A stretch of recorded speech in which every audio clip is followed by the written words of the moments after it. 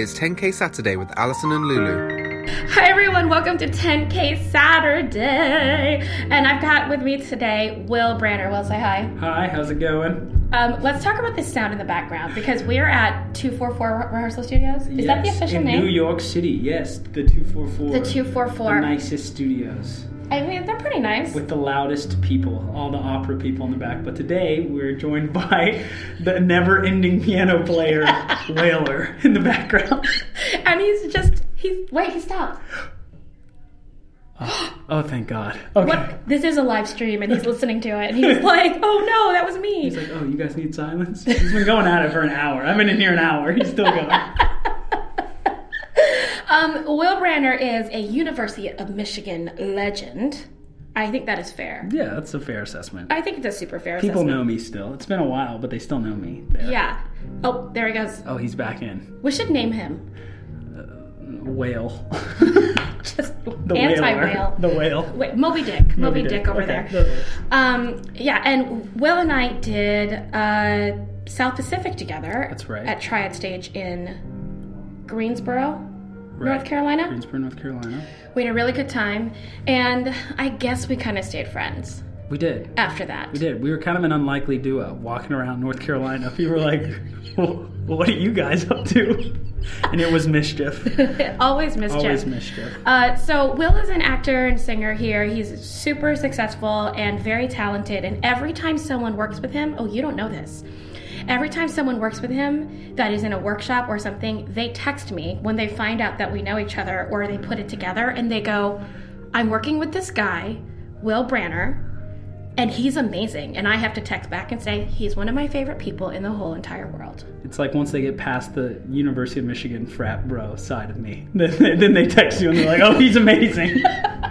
So, Will, yeah, because you just did a reading of something with Albin Donis. That's right. I did a new reading of a musical called Mars 2076. Okay. It's like Les Mis in space. In what way is it Les Mis in space? It's not comedic at all. It's like we're in space. That's your go-to. And we are singing the whole time, and we are serious about these Mars issues. Oh, really? And we want to free Mars from the.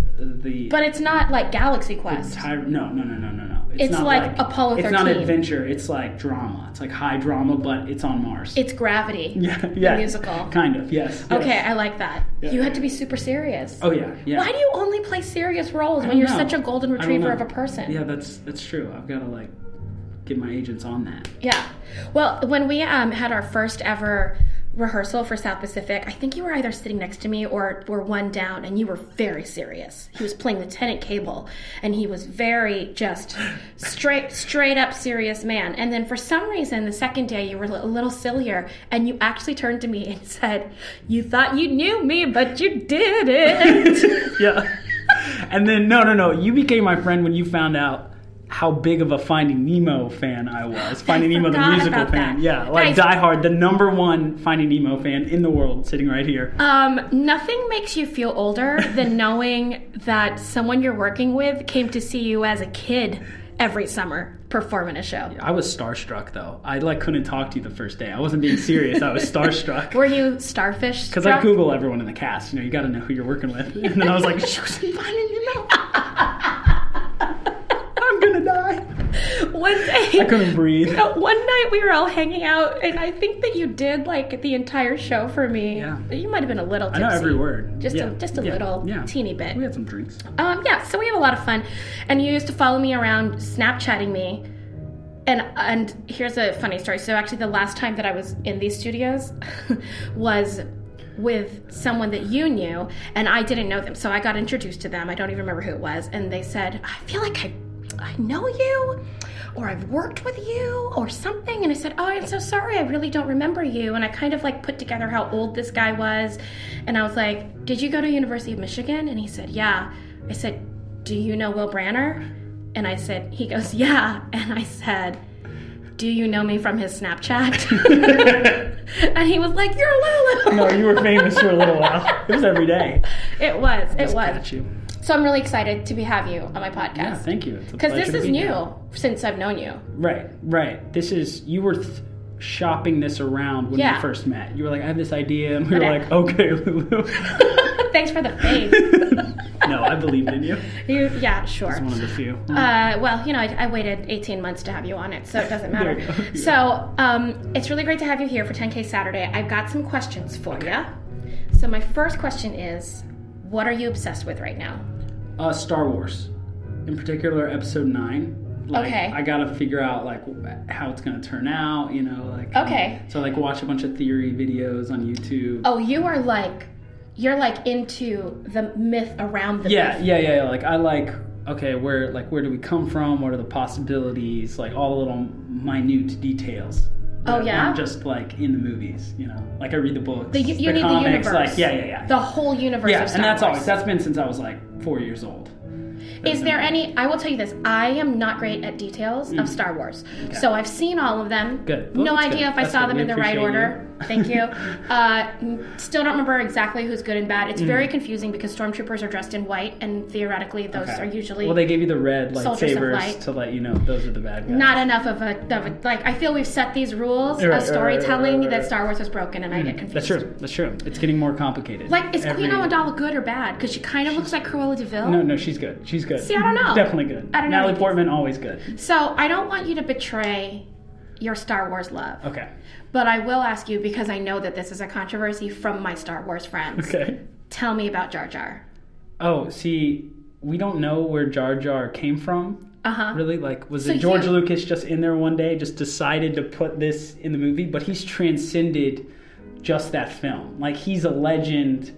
He's a comedic legend beyond where the films have gone. The memes, the internet theories. There's one going around that Jar Jar is a Sith Lord, and he's orchestrating the whole thing. There's a really good YouTube video about it, because he can jump super high and he can swim underwater and at a rate that doesn't even make any sense. So he uses the Force. Yeah. So basically, he came out in the movie, and everyone was like, who is this? What's going on? And now you've created justifications. Yeah. The fandom has embraced the tragedy of Jar Jar and made it your own. Yeah. That's kind of Star Wars is indestructible. No matter what you throw at it, the controversy of the last movie, The Last Jedi, was it good? Was it bad? Mm-hmm. But it's kind of indestructible because the fandom is so strong and delved in. Star Wars is beyond what the movies are. It's what we all used to do playing in the backyard. I've lived so many different Star Wars stories that just what's in the movies is not what Star Wars is to me. It's the action figures, it's the video games, it's the people. Lifestyle. There's an account called Star Wars Theory that just made their own Vader fan film. It's it's the best fan film of all time, but he's trying to finance a whole series. And the community of Star Wars came together and raised this guy $200,000 or something just so he can make a fan film. And it's original and he doesn't content. make any money. He doesn't make any money off of it. He's not allowed to monetize it. Lucasfilm refused to let him do it. But the fandom is that passionate that they'll get behind Star Wars projects. Do you want to be in that movie? Yeah. Okay, so guys, if you Star know Wars that Theory, guy, hit me up. I'd make a good young I'll Anakin. tag him on all the social medias. Do it. Look, Will Branner, you heard me talk about it. He is an excellent actor. Excellent. The best. We'll have a link to. You have a reel? We'll put a link to your reel. Yeah. We'll put a link to your reel on our blog. Hire this guy. He already has a following. Clearly, there are people. Everyone at University of Michigan follows his Snapchat. If Snapchat's still alive. well, his Insta story is going to be lit by the time. So lit, bro. So lit, bro. That's a good obsession. Great. That's a lifetime obsession. Obsession. Huh? Yeah. It's always. Not this week. That is lifelong. Yeah, there'll be a day where I'm not feeling Star Wars today, and then the next day we're back in. Okay. Yeah. That's cool. Do you get nervous when the films come out? I've been to every midnight premiere since I was 6. So my dad took me to the Phantom Menace at midnight. Or at least he told me it was midnight. Might not have been. But he was like, we're going to the opening. And I've dressed up every Star Wars opening. Every single movie that's ever come out. But do you get nervous that you're not going to like it? Or are you like, I'm in? Yeah. But for me, it's just when a movie comes out, it's a big deal for everyone else, but that's a little tiny fraction of my Star Wars. That is fascinating to me. Yeah. That's great. Because I remember dressing up for Harry Potter book releases. Right. And I would go to Barnes & Noble at 10 p.m. for the midnight book release. But I was never nervous that I wasn't going to like the book. Right. I knew I was going to love it. it didn't matter. Right. Yeah. Okay, great. All right, so wish list. What is something that you would have on a wish list right now? That this guy would stop playing piano? Yeah, there's like that. No, life is good. I'm kind of like making my wishes reality right now. I've been repeating the phrase to myself, Broadway 19 this year. Okay. Me and the girlfriend, and she just made her Broadway debut in That's right. Mean Girls. Love which it. is very exciting. And I have a show that's coming to City Center this year in New York. So you got to like ask the universe very specifically. I love that. Do you know what I mean? Yeah. But yeah, like that's on the wish list this year. It's like Broadway 19. I'm not sure what that means. Like the City Center shows, Bat Out of Hell, shout out. It's gonna run for 3 months. Awesome show, whether I'm in it or not. But we've got some other projects, so we're like grinding. We're moving the career along this year. It's gonna be good with Branner in it or not, but better with Branner in it. Yeah. I mean, clearly. Star Wars Theory, hit me up. Hey, Star Wars Theory people, if you want to see him work, go see Bat Out of Hell, unless he's not in it. No, unless I'm not in it. But other than that, I'll be in something else. That'll be. Yeah. But you were in the Bat Out of Hell tour. But we got some things. Yes, I was on the Bat Out of Hell national tour, and it was supposed to come through all the way to City Center's pretty much Broadway because it's a 3,000 seat theater. Yeah. It's an extended contract. We're being paid the same as Broadway actors, so it's kind of made me take a step back and be like, oh, what is Broadway to me? Is it performing in New York in Midtown for a large number of people? Is it the money I get paid? Is it just the prestige of the name Broadway? It's made me think a lot. I think that's a never-ending thing for actors, is making sure your definition of success doesn't lock you in to a specific definition of failure. Right. You know, so I think that's great. Yeah, it's like I want to perform in New York. That's been the dream of mine, and it's happening this year, so I'm excited. On a very large, very professional scale. So, cool. My wishes are coming true this year, which is cool. I love that. I love you. Love you too. Okay. All right, so if you had $10,000, what would you do with it? You can go somewhere, you can have something, you can do whatever you want. So I'm also a film director. Yes. So I've got about 3 film projects that need financing this year. So that's my like immediate, uncool kind of thing. Like that's a very practical. I would. Those are happening regardless. We're gonna get those funded. That would just like save me a lot of stress. Do you have a GoFundMe or a Kickstarter? No, we're not. We're doing private funding for this. Oh, door-to-door style. So if anybody wants to, just contact us. Yeah. And then we will. We got some good projects. The one I'm shooting, it's tentatively called Sailing, but I was just on a location scout in Jacksonville for 3 days this last weekend, and it went amazing. We're fully funded for that one, and I shoot May 17th through the 25th directing. It's a proof of concept for a feature. But my other cool $10,000, I would go to Nepal and climb, like get to base camp of Mount Everest. I have sinus issues, so I would see if they would hold up. But that's like the dream vacay. Wait, why? What's wrong with sinus issues? And is because of the altitude? Elevation and stuff. Yeah. You'd have to get a Sherpa. Yeah, for sure. For Sherpa. I know, we're done here. I'm only telling you this because I feel like you're also the type of person that would get there and be like, I don't need a Sherpa. But I'm telling you now, Branner, if you go, get a Sherpa. But Nepal is like the wish list dream with the $10,000 that I can make a reality. You know? You can totally do that. Oh, yeah. You can make that happen. Oh, yeah. It's going to happen. I can't wait. So, I want to ask you if there's a charity that you support that you feel really strongly about.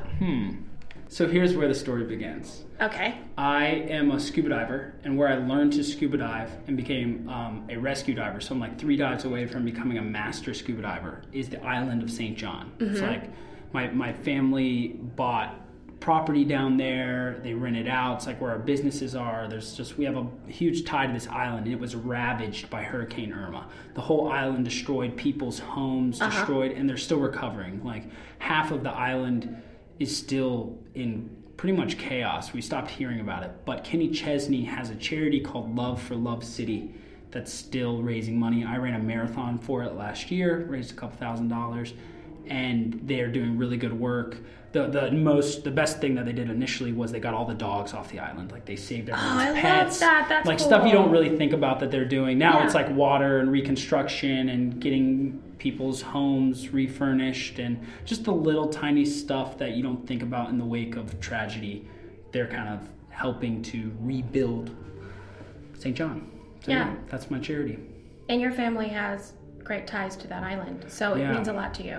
Yeah, like we've done a lot of work for the island. My parents bought a home down there. They're fortunate enough. There's a House Hunters International episode about my parents, and it's really sweet. My dad just starts sobbing on it. Sorry, hold on. It's really sweet. My dad's lifelong dream was to own like just a little tiny piece, and he got a little tiny shack of the Caribbean, but it's like his home, and he's a different person when he goes down there.